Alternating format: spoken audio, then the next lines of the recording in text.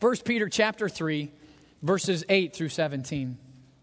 Finally, all of you have unity of mind, sympathy, brotherly love, a tender heart, and a humble mind. Do not repay evil for evil or reviling for reviling, but on the contrary, bless. For to this you were called, that you may obtain a blessing.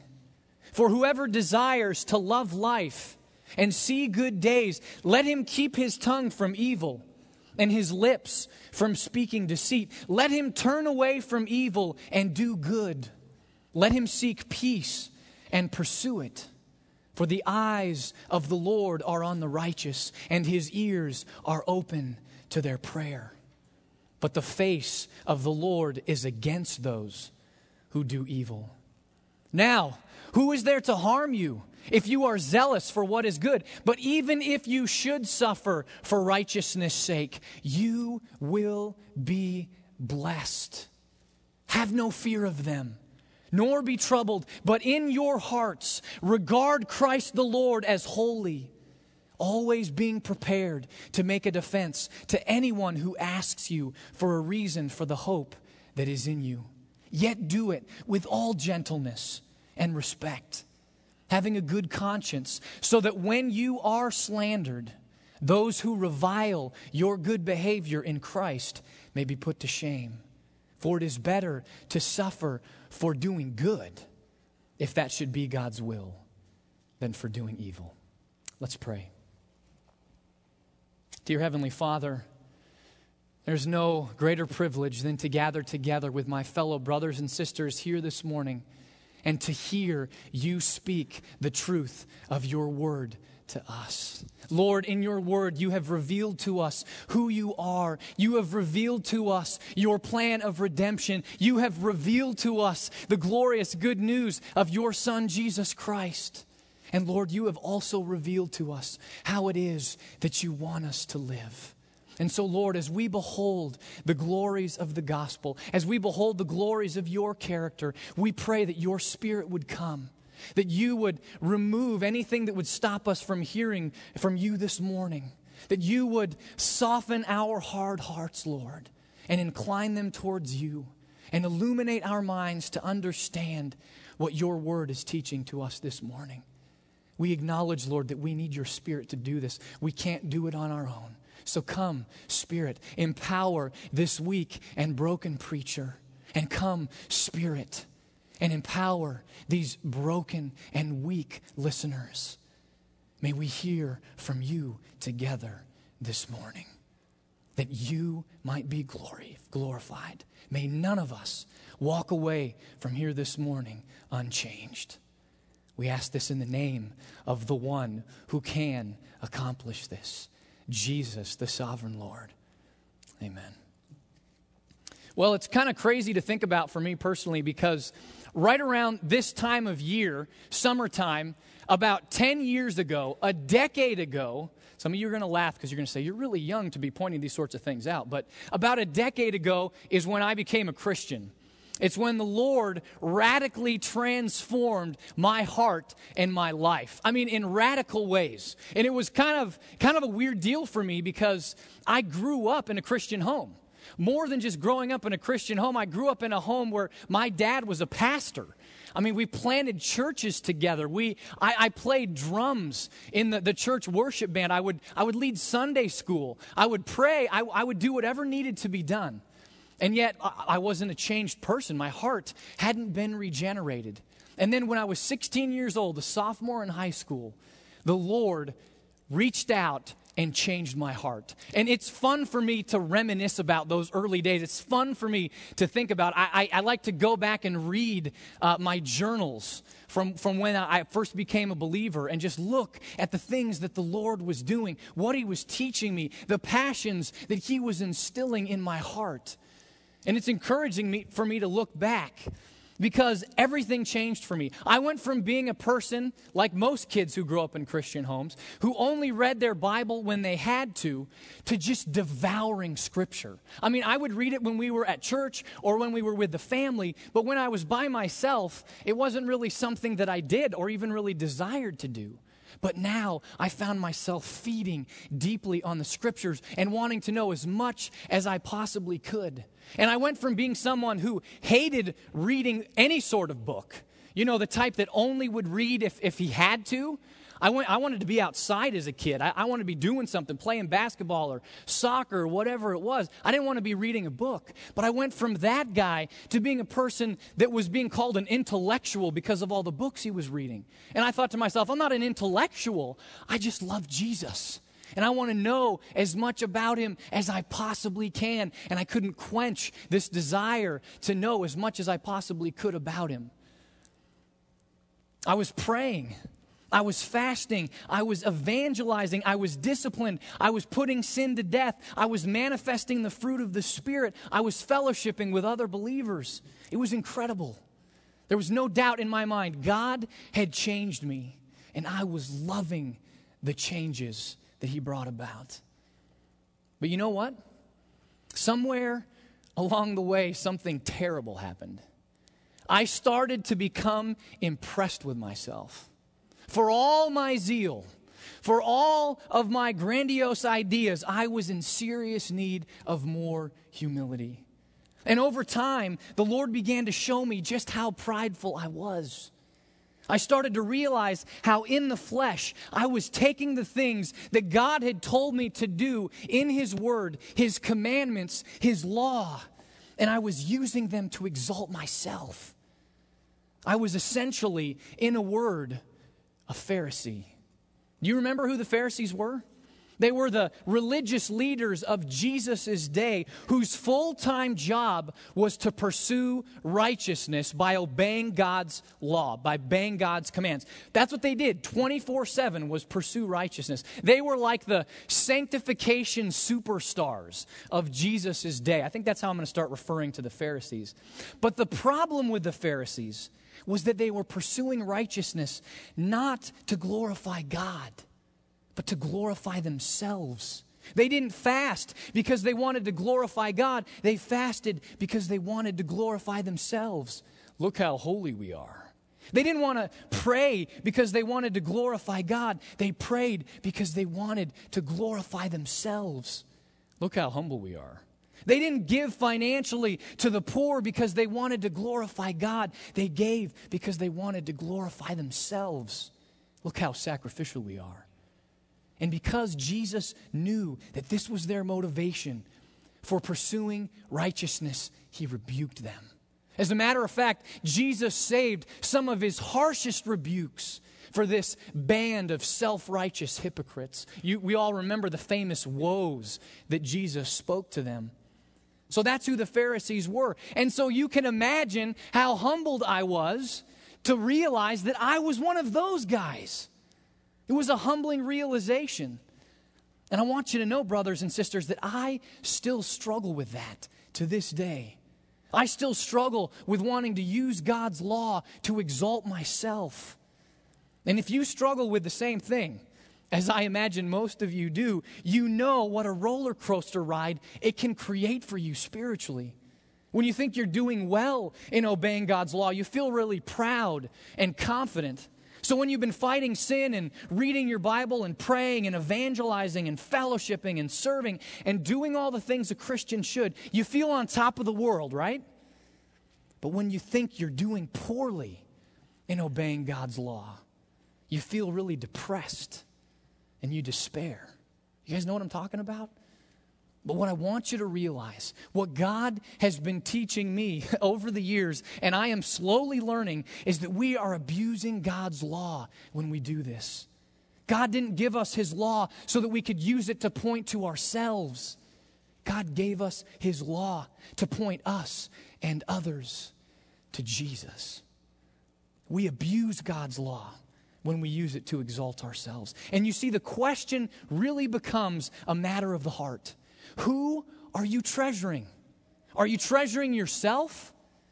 Because if you are, you'll use everything in your life to exalt yourself and point others to you. But if you're treasuring Jesus, then you'll use all things to exalt Jesus and point others to him. And it's a battle, isn't it? It's a battle for each one of us. We're not always treasuring Jesus. Sometimes we're treasuring ourselves more than Jesus. And that's because there's a battle raging between the flesh and the Spirit. The flesh fights to exalt ourselves. The Spirit fights to exalt Jesus, and a war wages and rages between the two that's irreconcilable. Thankfully, Jesus has conquered the flesh so that it no longer reigns in our hearts. The Spirit now reigns in our hearts, but the battle still rages, doesn't it? And we feel it. But we continue to fight as the Spirit empowers us to treasure Jesus more. And so what I want us to see this morning is what our fight to treasure Jesus looks like. What does our fight to treasure Jesus look like? And it looks like three things. And I hope you're really impressed. They all start with a P. I had to work really hard on that, just for you guys. First of all, participating in gospel-centered community. Participating in gospel-centered community. Second of all, persevering in gospel-centered suffering.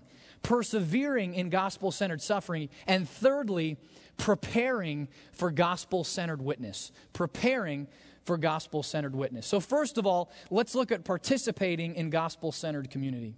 Participating in gospel-centered community. Look at verse 8 with me.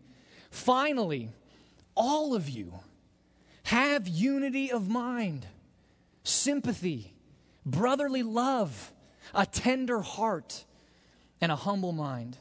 Now, in these verses, Peter is telling all of us as Christians what a gospel-centered community should look like, what the church, what our relationships, what our interactions should look like. And what's sad to me, honestly, is that in our day and age, you'd be hard-pressed to get a lot of people who claim to love Jesus to even enter into the doors of a church and fellowship with other believers. Have you run into these people? You know who I'm talking about? They'll tell you, oh yeah, I love Jesus. And then you ask them what church they go to, and oh no, I don't go to church. I don't fellowship. That church thing's just not for me. Organized religion, that's been abused. That's not for me. It's just me and Jesus, and that's all I need. You guys know who I'm talking about? You run into these people? And I got to tell you, it genuinely saddens me when I talk to them. And it saddens me for two reasons. First and foremost, it betrays their love for Jesus. It does. It betrays their love for Jesus. Because if they loved Jesus truly, deeply, they would love Jesus' bride. They would love the church. If they were truly committed to Christ as a result of the work the Spirit was doing in them, they would be deeply committed to the bride of Christ. It's that simple. And second of all, it saddens me because they're clearly disobeying Scripture to their own harm. What does Hebrews 10:24 through 25 say? And let us consider how to stir up one another to love and good deeds, not neglecting to meet together, as is the habit of some, but encouraging one another, and all the more as you see the day drawing near.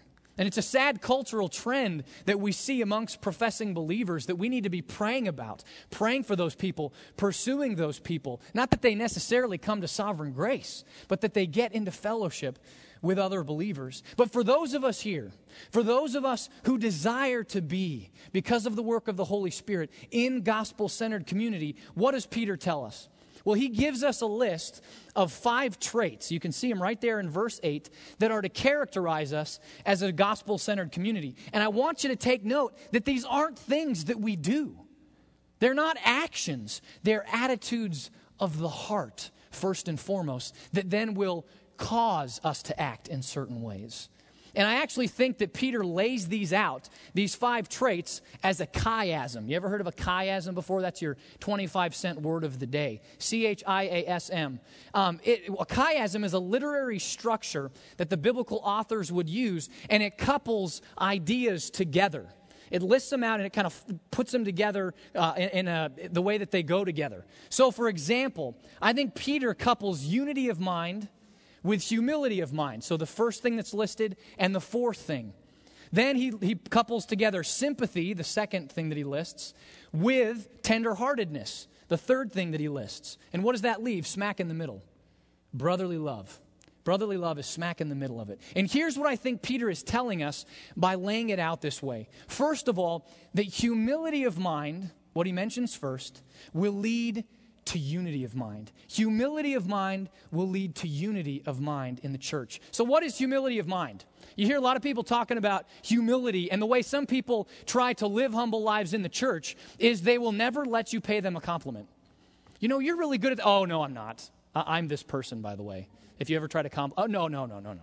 And that's not what, it doesn't mean saying, oh, I'm good at this, or I'm poor at that. Just speaking poorly and thinking poorly of ourselves. That's not what a humble mind is. A humble mind is thinking rightly about ourselves and about the world around us. Well, how do we think rightly about ourselves and the world around us?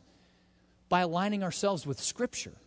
By submitting ourselves humbly to God's word. And what Peter is telling us is, as we humbly submit ourselves as individuals to God's word, we will then experience unity of mind corporately as a body.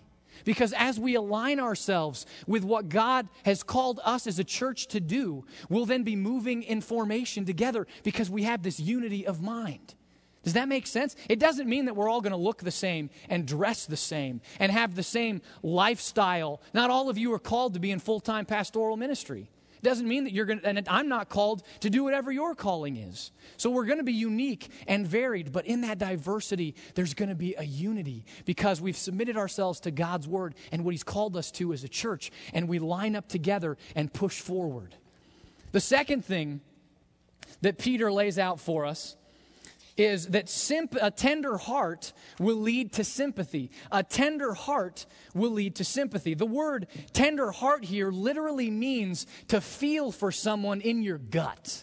It's not so much an action as it is this feeling that you have deep inside of you. The thing that popped into my head when I started to study it was, it's like gut love. It's like I love you so much that I feel it inside.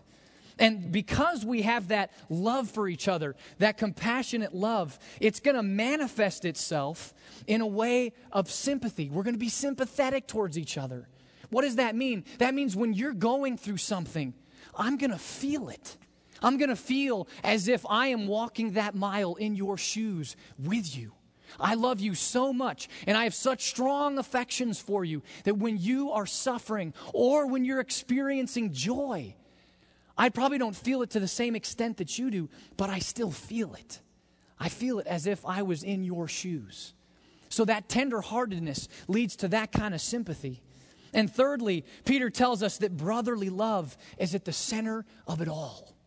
Brotherly love is at the center of it all. And one commentator that I read said that brotherly love means we're affectionately sensitive, quick to feel and to show affection for one another. And the only way that that's going to happen is when we realize that we actually are brothers and sisters of each other. We're a part of the family of God. We have been redeemed by Christ. And since we're united to him, all of us, we are then united together. And we're a part of the family of God, adopted siblings of Jesus. And because of his great love for you, I love you as well. Because of the Father's love for you, I love you as well as my brothers and sisters in Christ. And that's the kind of community that we're being called to, the kind of gospel-centered community that God is glorified in. And it's an incredibly high calling, isn't it? It's a lot easier to just go through the motions than to feel that kind of affection for each other. It's difficult. How do we command our affections? But so what I want to ask you this morning is, how are we doing at these things, Sovereign Grace? Are we characterized by humility of mind that leads to unity of mind? Are we characterized by tenderheartedness that leads to sympathy? Are we characterized by brotherly love? And the truth is, we fall short, don't we? We do. I know I do. And here's how we do it. Here's how we fall short in each one of these categories. We usually fall short in humility of mind and destroy the possibility of unity of mind in one of two ways.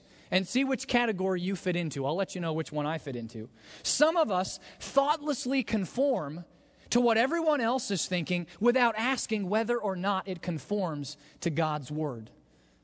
You know that person? And this is pride. That's me, by the way. I just want to go with the flow. And that's pride because we care more about people thinking well of us than about humbling ourselves to God's word. And that's not humility of mind.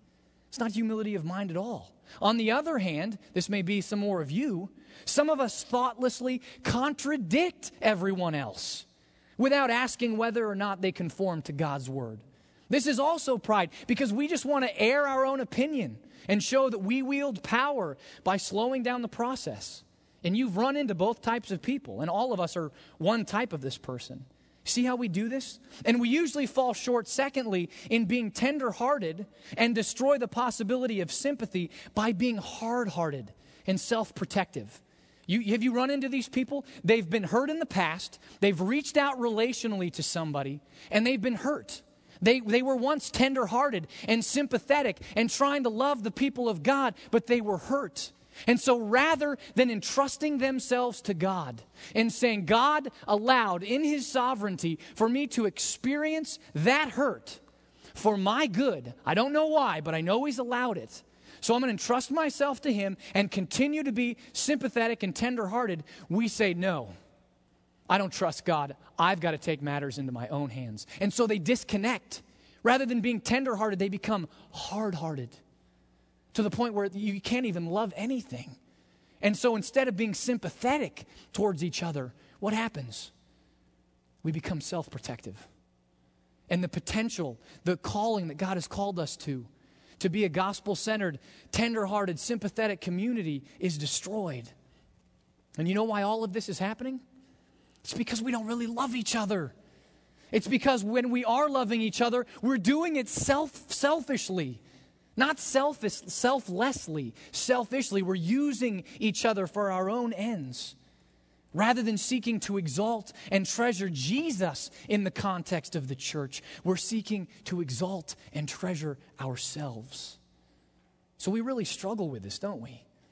But the good news, I don't want you to miss this. I don't get to spend as much time on all of this as I would like to. But the good news is that Jesus has done perfectly for us what we have failed to do.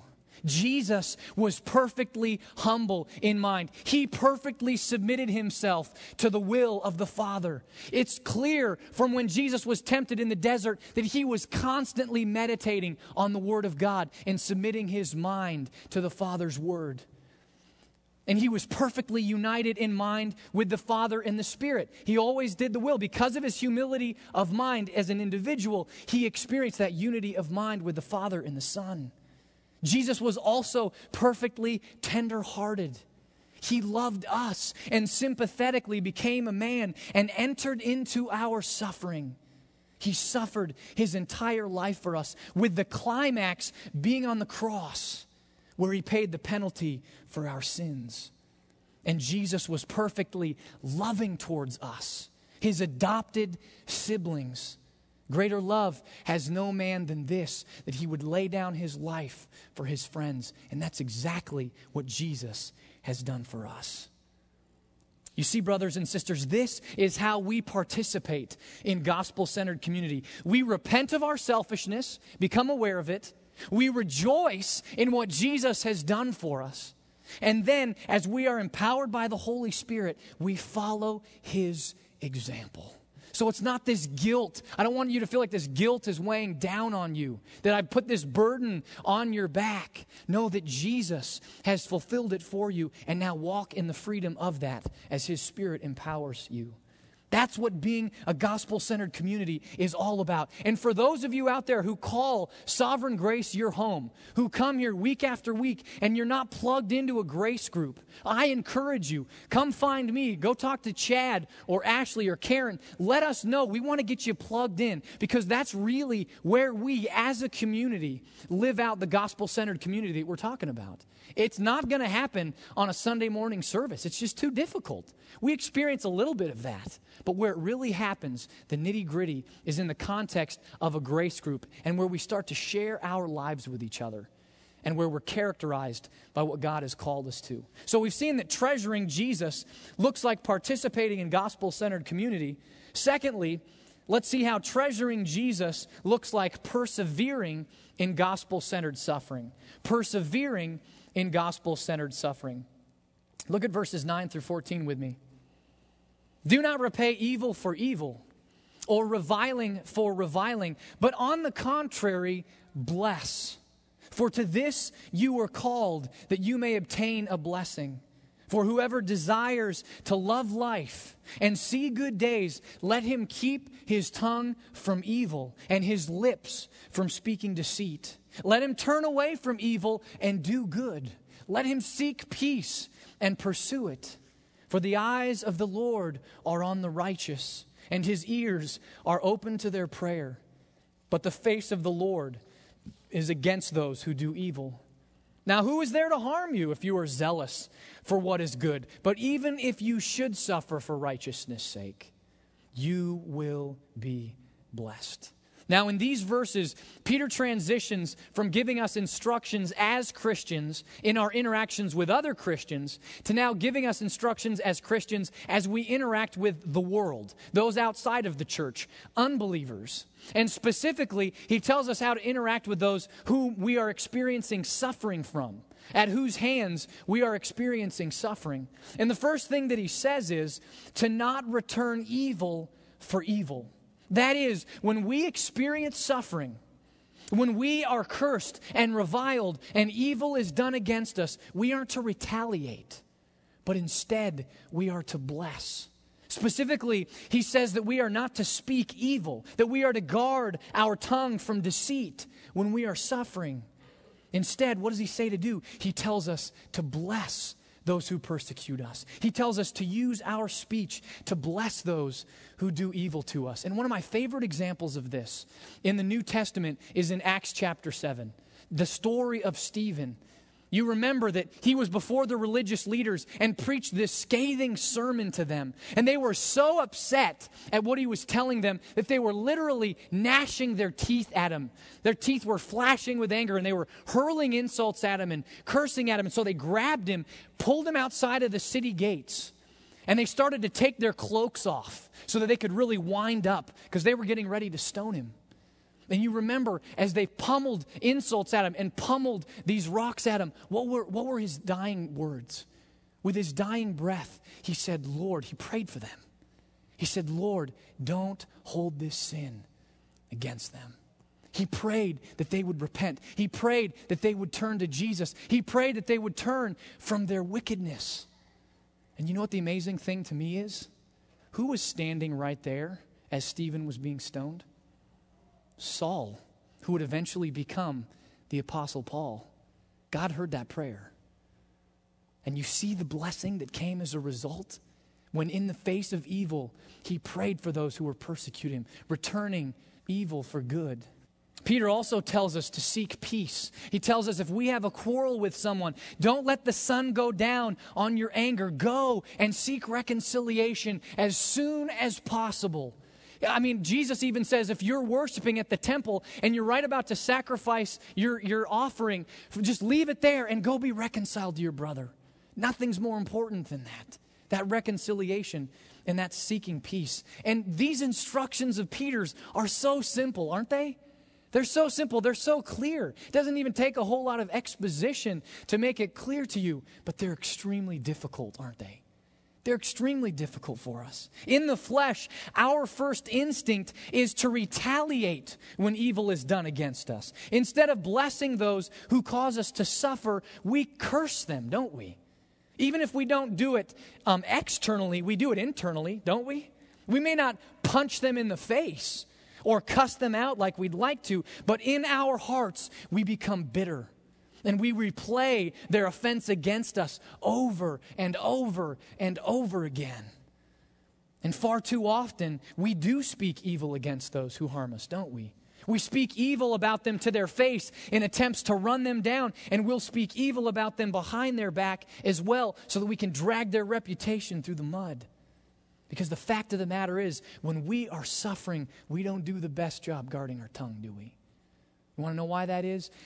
Suffering doesn't put anything in our hearts that isn't already there. It just squeezes it out, and it comes flying out. And oftentimes, it's horrific. And more often than not, we don't pursue peace and reconciliation. Some of us love to hold grudges. You know these people? Someone commits an offense against them, and rather than seeking peace, pursuing reconciliation as quickly as possible, they hold on to it. And they just savor it. And this root of bitterness goes right down inside of them. It affects them physically. It affects their joy. It affects their relationships with those who are closest to them. It poisons their entire well. And it's sad. They can't see what it's doing to themselves. But we need to be people that pursue peace. You see, in the midst of intense suffering, it's easy for us to ignore our biblical calling to bless and not curse and give in to the ways of the flesh, isn't it? But again, the good news is that Jesus has come to do on our behalf what we failed to do. I don't know if you realize this, but Isaiah 53 earlier on that Russ read to us this morning talks about how Jesus suffered his entire life. Yes, it culminated on the cross, but he suffered his entire life. I mean, when he was born into this world, what's one of the first things that almost happened to him? He was almost killed as a baby by Herod. So from the very beginning, he experienced suffering and persecution at the hands of men. But you also see throughout the pages of Scripture that he, throughout his entire life, perfectly blessed those who cursed him. You see this most poignantly on the cross. As he suffered unjustly, what did he pray for those who were murdering him? Father, forgive them, for they know not what they do. Jesus was praying that those who were persecuting him, murdering him, would repent and turn from their sins and come to believe in him. And Jesus always sought reconciliation and pursued peace with all men. And because Jesus has perfectly suffered in our place, we can now suffer as well. We can suffer well as well, as his Spirit empowers us to bless when we are cursed, to do good when we are reviled, and to seek peace where there needs to be reconciliation. We're going to fail along the way. Don't think that we won't. But as we do, we will continue to battle against the flesh. Look to how Jesus has perfectly done it for us. And then say, I want to live that way as well. I want to be as much like my Savior as I possibly can. I want to treasure him and bring glory and honor to his name. So we've seen that treasuring Jesus looks like participating in gospel-centered community, persevering in gospel-centered suffering, and thirdly, let's see how treasuring Jesus looks like preparing for gospel-centered witness. Preparing for gospel-centered witness. Look at verses 14 through 17 with me. Have no fear of them, nor be troubled, but in your hearts honor Christ the Lord as holy, always being prepared to make a defense to anyone who asks you for a reason for the hope that is in you. Yet do it with gentleness and respect, having a good conscience, so that when you are slandered, those who revile your good behavior in Christ may be put to shame. For it is better to suffer for doing good, if that should be God's will, than for doing evil. Now, in these verses, Peter is telling us that we, as God's people, need to be all about sharing Jesus with those who don't know him. And it's interesting to me that in the section where he's talking about this, the first thing that he says is, don't be afraid of those who you're going to share Jesus with. And that's interesting to me for this reason. I think that most of us don't share Jesus as frequently as we should because we're afraid of other people. We're afraid of how they're going to respond or what questions they're going to ask us or what they're going to say to us. And so we don't do it. For example, let me just ask, how many of you have shared Jesus with somebody in the last week? Raise your hand. In the last week. That's pretty good. Okay. What about in the last month? Okay. We're doing better. What about the last 3 months? Okay. This is actually really encouraging, guys. Good job. What about the last year? Okay, there we go. Well, you know what I think? Here's what I think. I think that those of you who didn't raise your hand and aren't sharing Jesus with other people very frequently, don't do so because you're afraid of them. And what Peter is telling us here is that we aren't to fear man, we're to fear God. That's why he quotes Isaiah chapter 8, verses 13 through 14, which says, "But the Lord of hosts, him you shall honor as holy." Listen to this. "Let him be your fear, and let him be your dread, not man. And he will become a sanctuary." He'll become a sanctuary to us. We'll find refuge in him. But for those who oppose us, they'll become a stone of offense and a rock of stumbling to both houses of Israel, a trap and a snare to the inhabitants of Jerusalem. The point is clear. We are to fear God, not man. And so what does it mean to fear God? We hear people say all the time, the fear of the Lord is the beginning of wisdom. But what does that mean?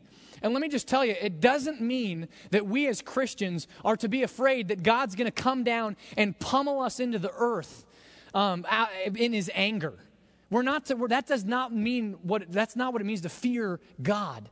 What it means to fear God as a Christian is to love him and reverence him and be in awe of him and be so overwhelmed by him that we don't want to do anything that displeases him. Not out of fear of punishment, because Jesus has already experienced all of our punishment on the cross, but because we love him and because we know that he loves us. Now you may be wondering, what does that have to do with evangelism? What does fearing God have to do with evangelism? Everything. Because again, if you are fearing God, if you fear displeasing your loving Heavenly Father more than you fear displeasing whoever you're sharing the gospel with, you're going to do it anyway. You don't care that it's going to displease them and what the ramifications are for you. You're going to share the gospel anyway because of how much you fear the Lord. Peter goes on to tell us that we should be prepared to give an answer for the hope that we have. And some of you may be thinking to yourselves, that's why I'm afraid, Jason. I'm afraid because I don't feel prepared to share the gospel at all. And that's a legitimate answer to a certain extent. And so I want to encourage you with some good news. We are going to be offering an evangelism class. What do you think, Chad, like 2011 in January? So mark that on your calendars. We do want to train you for how to do this. But in the meantime, let me encourage you in this way. Well, first of all, let me ask you, what do you think being prepared means? Oftentimes, we have way too high idea of what it means to be prepared to give a reason for the hope that is in us. It doesn't mean being able to answer every conceivable question that someone's going to raise about Christianity. It doesn't mean being able to dismantle secular humanism or naturalism or be able to lay out all the arguments for the existence of God. That's not what it means. Whatever you think being prepared to give a reason for the hope that is in you, it probably doesn't mean what you think it means. You want to know the best way to be prepared? The easiest way, well, I don't know if it's the easiest, the simplest way to be prepared to give a reason for the hope that is in you? Preach the good news to yourself daily, hourly, moment by moment of every single day. We need to root ourselves firmly in the gospel, and then sharing it with others will spring forth from our hearts joyfully. If you're rejoicing in the gospel yourself and rehearsing it to yourself constantly, then you're going to be prepared. Trust me.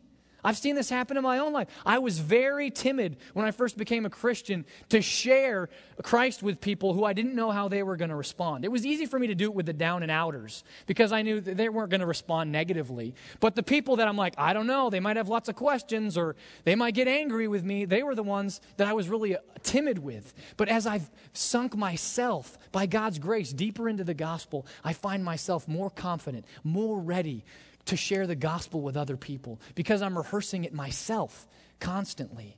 You see, the main reason we aren't prepared and quick to share the gospel is because we aren't preaching it to ourselves constantly. And lastly, Peter says that we are to share Christ with others with gentleness and respect.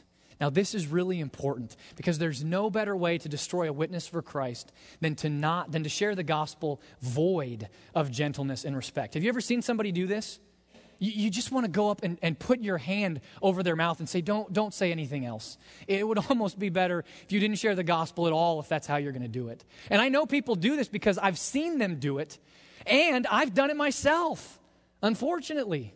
So let me use myself as a bad example. Here's how I've shared the gospel poorly in 2 ways without gentleness and respect. First of all, I've done it in a condescending way where I feel superior to the other person. You know what I'm talking about? And the reason that I was condescending to them was because I was sharing the gospel out of pride. How come they can't see this? What's their problem? I'm so much better than them. That's why I believe in God. It's so clear. Why can't they see it? And let me tell you, if you share the gospel that way, in a condescending way, they're going to be able to tell. They're going to be able to tell, and it's going to turn them off so fast. And you are just going to destroy your witness for Jesus. And that's not what he calls us to. Second of all, I've shared the gospel in a combative way, where I just wanted to win the argument. I wasn't really concerned about them. I just wanted to win. And the reason I was combative was because I was afraid. I was afraid that they'd ask me a question that I couldn't answer, and I'd lose the argument, so I turned it literally into a verbal war. My heart wasn't for them. It was for winning the argument, and that showed up. And so if that's how we evangelize, we won't be sharing the gospel with gentleness and respect as God calls us to do. You see, brothers and sisters, the battle between the flesh and the spirit affects us even as we're evangelizing. But the good news is that Jesus came to do, again, what we failed to do. He perfectly feared God his entire life. And he never feared man, not once, ever. As a result, Jesus perfectly proclaimed the glories of the Father always, constantly. He never backed down from glorifying the Father, even when it cost him his life. And Jesus was perfectly gentle and respectful in our place. You remember what he says of himself in Matthew 11:29? He says, I am gentle and humble of heart. So brothers and sisters, we have so much to rejoice over. So much to rejoice over. Jesus has conquered our flesh. It has been crucified with him on the cross, and we are now led by the Spirit and have been made a new creation in Jesus. Therefore, let us continue to fight against the flesh and treasure Jesus by participating in gospel-centered community together. As we look to how Jesus perfectly accomplished everything for us, let us follow his example of humility leading to unity of mind, tender-heartedness leading to sympathy, and let it all be done in brotherly love.